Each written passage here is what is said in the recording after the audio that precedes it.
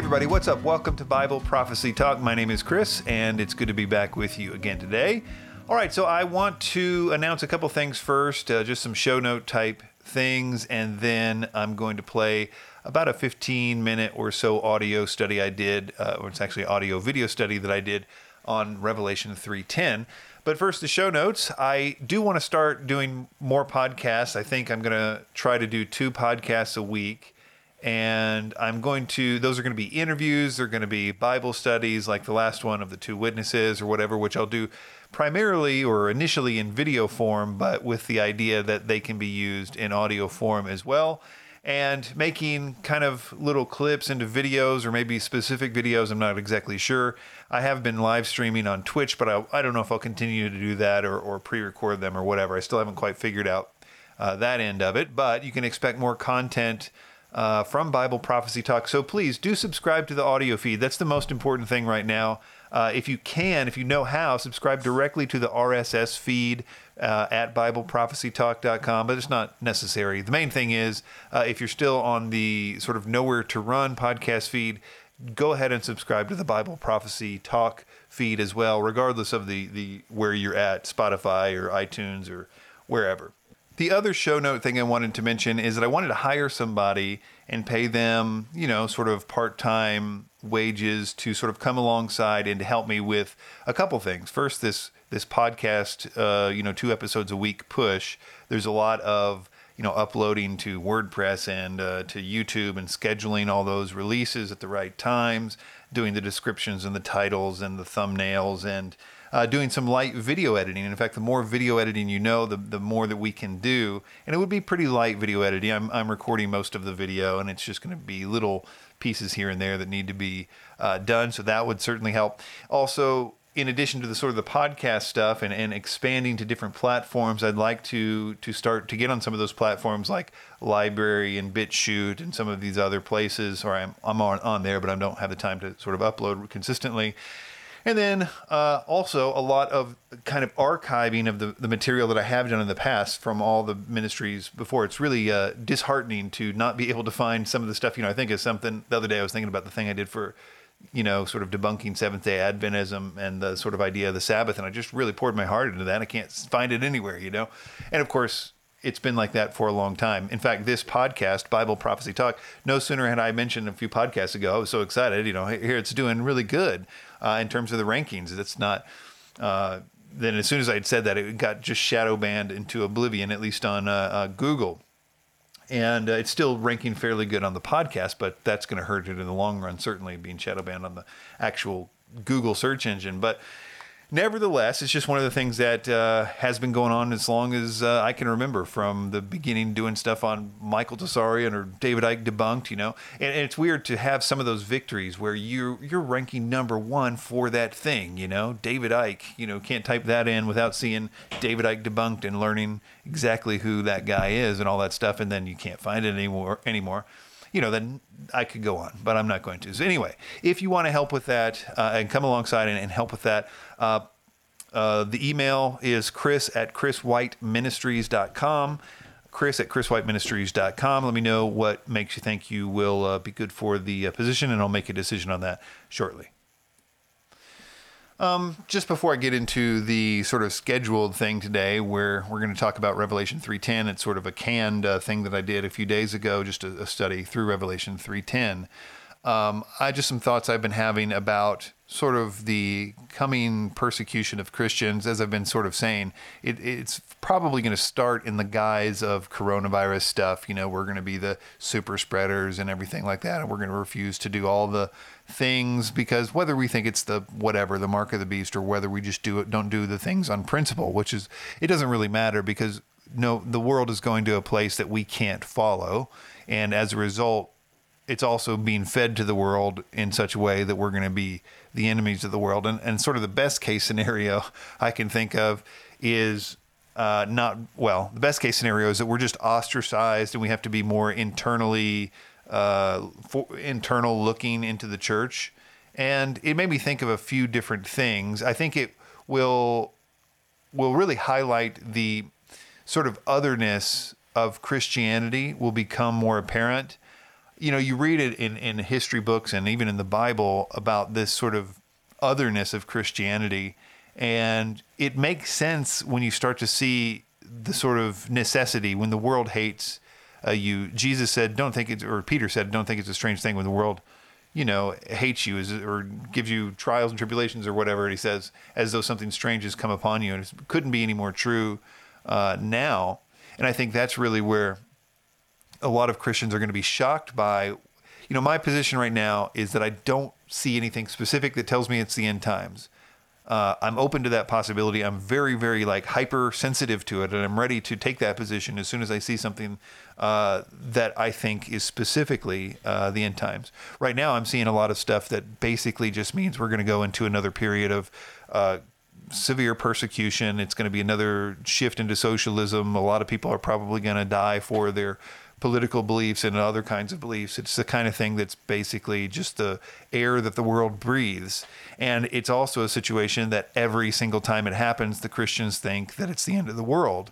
And this time I have to give them some credit. There's some more sort of factors into this. The one thing that it is entirely a global thing as opposed to a thing that's just happening in Myanmar or just happening in Russia or China or Turkey or something like that. This is a global thing, and so that has a little bit of a flavor that you need to be a little more attentive to, and that it really might be this time. Anyway, all that to say, whether it is or isn't, I definitely see a time of trial and persecution coming for Christians. And if not overt trial and killing and that kind of thing, which I hope it doesn't come to, it's going to be at least an otherness situation where we have to inwardly look to one another in our local churches, and we'll start to really, it'll be sort of a double-edged sword. You're going to have betrayal in that scenario, but you're also going to have great power. You're going to have the church become the church again. But really the thing that I wanted to talk about within that is the idea that we need to be prepared for the kind of a couple things. Right now, I'm sort of preparing for the worst, hoping for the best kind of thing. And one of the things I keep thinking of is the necessity of people and community and different things, because you just can't do all the things that you're going to need to do. What are you going to do when you need a dentist or, all these things, or you're not going to be able to farm if you're not a farmer, or raise cattle if you're not a rancher. So you need people within your circle that can do that. And the churches are the place to do that. But even the churches themselves really aren't need to sort of barter within themselves. The churches in a given town are probably going to need to team up with other churches in that town. There's probably going to be a need for an underground sort of network. And really, we're going to be protected to some degree by the sort of vague notion of, you can't, Congress can make no law respecting the free practice of religion and that kind of stuff. And we're going to have, until that's taken away, which I'm sure it will be at some point, we're going to that's one thing, is to kind of keep that in mind, is that look to those other churches. That is the biblical model, right? Is that there was sort of a church per city. And speaking of the big biblical model, I think, I'm not suggesting sort of, maybe I am, I don't know, the Acts, and the early church with the Ananias and Sapphira, however you say that, scene where, they were struck dead because they sold their field and they brought, the money back to the church.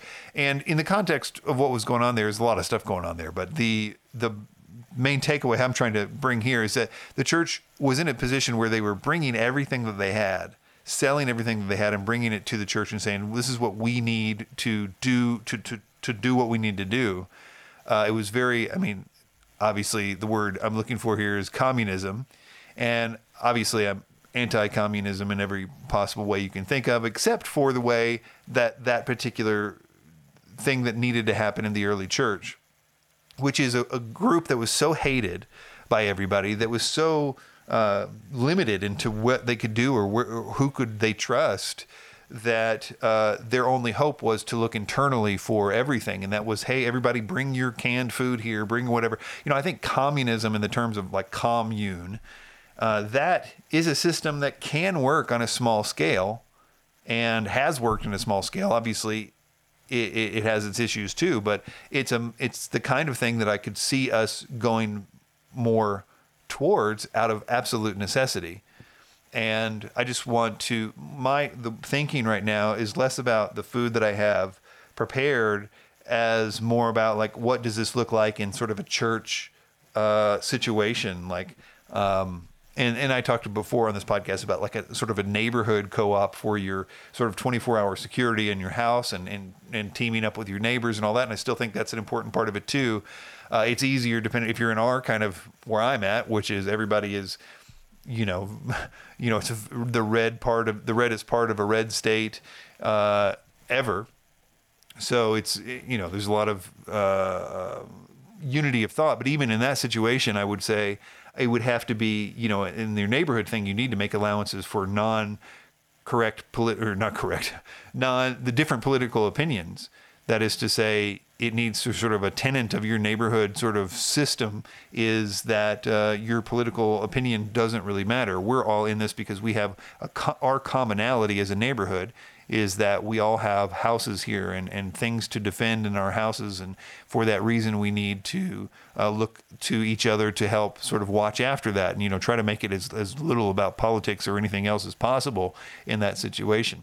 All right, so I'm going to play my video on Revelation 3:10, and this podcast will come out tomorrow on Friday the 9th, and then I'm actually interviewing in the morning tomorrow Ryan Habana, who appeared in the film Seven Pre-Trib Problems and the Pre-Wrath Rapture, and it's going to be a great interview, I hope. He is a great communicator. He's got a lot to say about a lot of different issues, so I'll be excited to talk to him, and that will come out on Tuesday. So the schedule is going to be Friday and Tuesday at around 4 p.m. is the idea that these podcasts will come out. So thanks, and here is the study of Revelation 3:10. Today I'm doing another live stream on twitch.com. You can go to Twitch and subscribe to Bible Prophecy Talk there.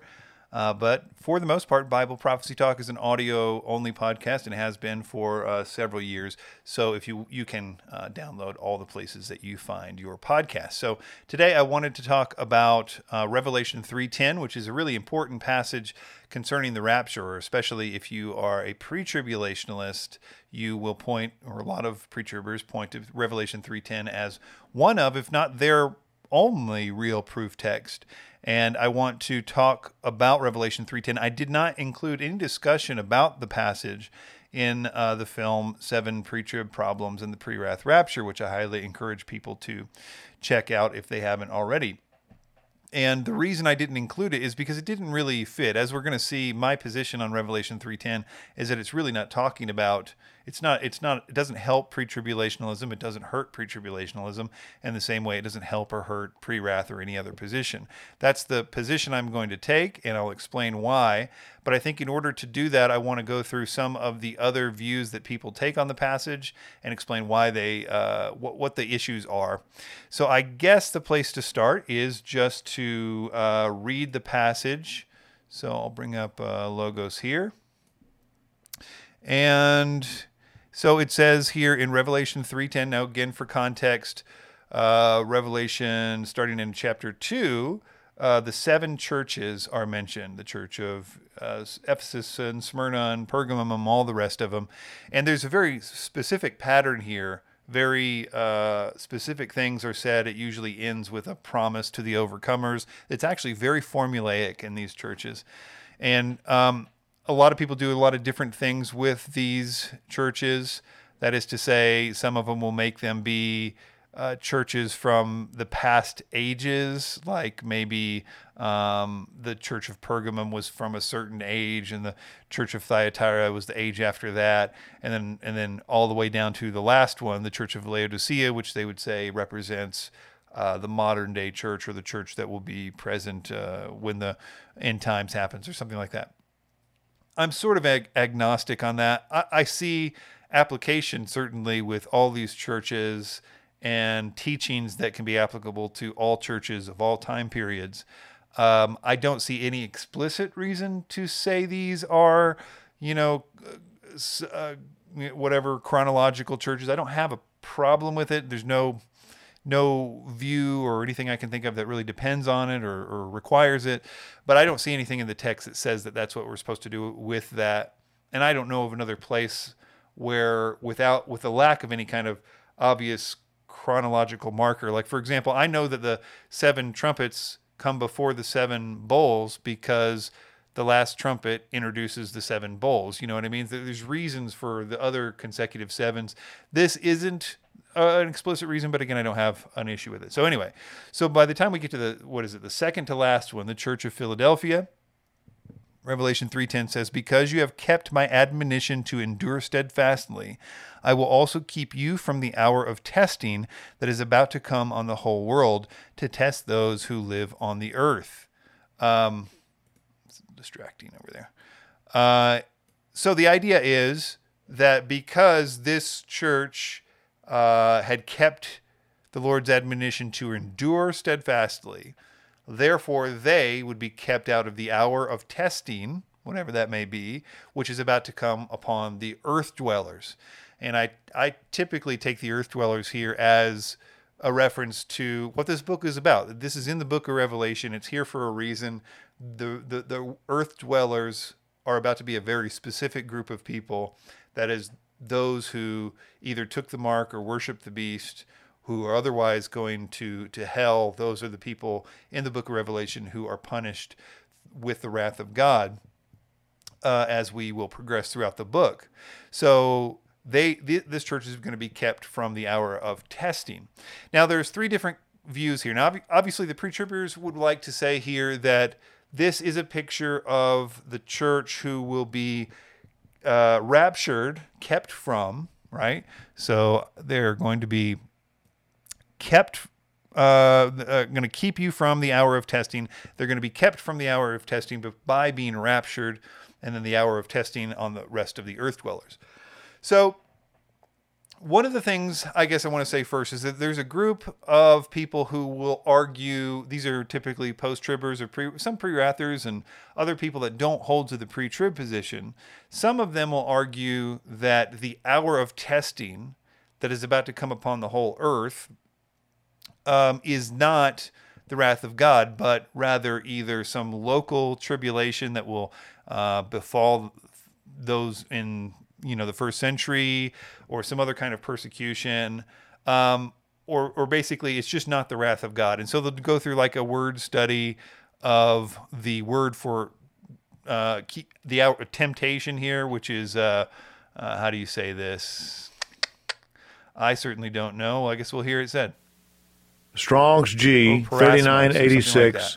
Basically, if you look through the ways that this word for temptation is used in the New Testament, you'll be just as confused as you were before you started, because temptation, like the word thalipsis, tribulation, can be and is used in multiple different ways and contexts throughout the New Testament. So it can be, for example, in 2 Peter 2:9, the Lord knows how to deliver the godly out of temptations, and that word is the same word there, temptations, and to reserve the unjust unto the day of judgment to be punished. So there, because it's separating the two items very clearly, we know that it's probably referring to the wrath of God there. But the same author, in another letter, uses it in a completely different way. Beloved, think it not strange concerning the fiery trial which is about to try you, as though something strange has happened to you. The exact opposite sentiment. You are about to experience this, and don't be thinking it's crazy that you're going to be experiencing trials, that word parasmos or whatever. So even within the same author, in the same context, he's using it in 2 completely different ways. So in other words, it's really no help to appeal to the Greek word, the hour of temptation. What is that? Is there anything that we can gather from that? Well, yeah, you can gather that you're still kind of in the place where you started. It can be wrath, and it can be temptations. The very thing that we're, of course, promised over and over again in the New Testament, that we will go through various temptations and trials, etc. But we are not to go through the wrath of God. 1 Thessalonians 5 says specifically, and all positions agree, that we are not to go through the wrath of God. So that's the first group. Let's see. Another group here would be probably, I'm going to refer to Charles Cooper. Charles Cooper is a pre-wrather, so he is not going to take the traditional pre-trib line here. what he does is, and he's written a little sort of pamphlet here called Revelation Bombshell, a deeper analysis of Revelation 3:10. And whenever you hear Charles talk about this, it's very decisive. It's the pre-tribulationalism is done. It's finally over, and here's the reason why. And what he does, for example, in this book, is he spends a good deal of time quoting different pre-tribulationalists who use and say things about Revelation 3:10 and say this is very, very, crazy things like this is the only real proof text pre-tribulationalism has, just that kind of seriousness about Revelation 3:10. And he spends a lot of time on it because they spend a lot of time on it. And, if you ask a pre-tribulationalist, is there a single proof text for pre-tribulationalism? The answer is no. People like John Walvoord, John MacArthur will admit there is no single proof text for pre-tribulationalism. You have to sort of be taught a system in order to understand it. But they will say as close as we can come is something like Revelation 3:10, because you have endured, you will be kept from the hour of temptation that's going to come upon the whole world. That's about as close as they can get. So the way that Coop does this is, let's see, I'm going to pull up this again. So what he really does is he shows that the punctuation here is incredibly important. Namely, that when it starts off, because you have kept my admonition to endure steadfastly, comma, I will also keep you from the hour of testing that is about to come upon the whole world to test those who live upon the earth. What Coop does is says that this first part about keeping your admonition to endure steadfastly is not actually supposed to be understood as a part of this next verse. In fact, it's supposed to be included with the section right before it. So let me highlight that, which says, and then it would read, "Look, I will make them come and bow down at your feet and acknowledge that I have loved you because you have kept my admonition to endure steadfastly."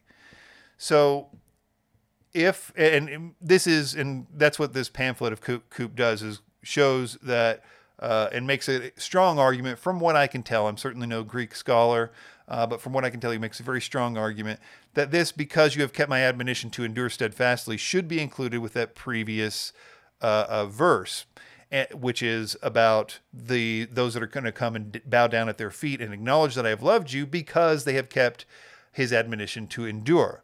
And then it starts a new thought here when it says, I will also keep you from the hour of testing that is about to come upon the whole world to test those who live on the earth. So what this does is it takes out the conditional reason for them being kept from the hour of testing. So now they're still being kept from the hour of testing that's about to come upon the whole world, or the earth dwellers, but not in this case because they have kept the admonition to endure steadfastly. And, I've listened to Coop talk about this, and I understand what he's talking about, and I agree with him, but I don't actually end up seeing that that's much of a significant difference in terms of what the pre-tribulationalist is claiming with this verse. It doesn't really change things. In other words, if you just took this whole first part out of the equation and you're just left with this second part, I will also keep you from the hour of testing that is about to come on the whole world and test those who live on the earth. You're still left with the core of the pre-trib argument about this verse, right? Somebody is being kept from an hour of trial that's about to come on the other people that live on the earth. So you're back to square one as far as I can see. Now, I've never, asked Coop to expand on that or anything. I'm sure he's got an answer if I had said that.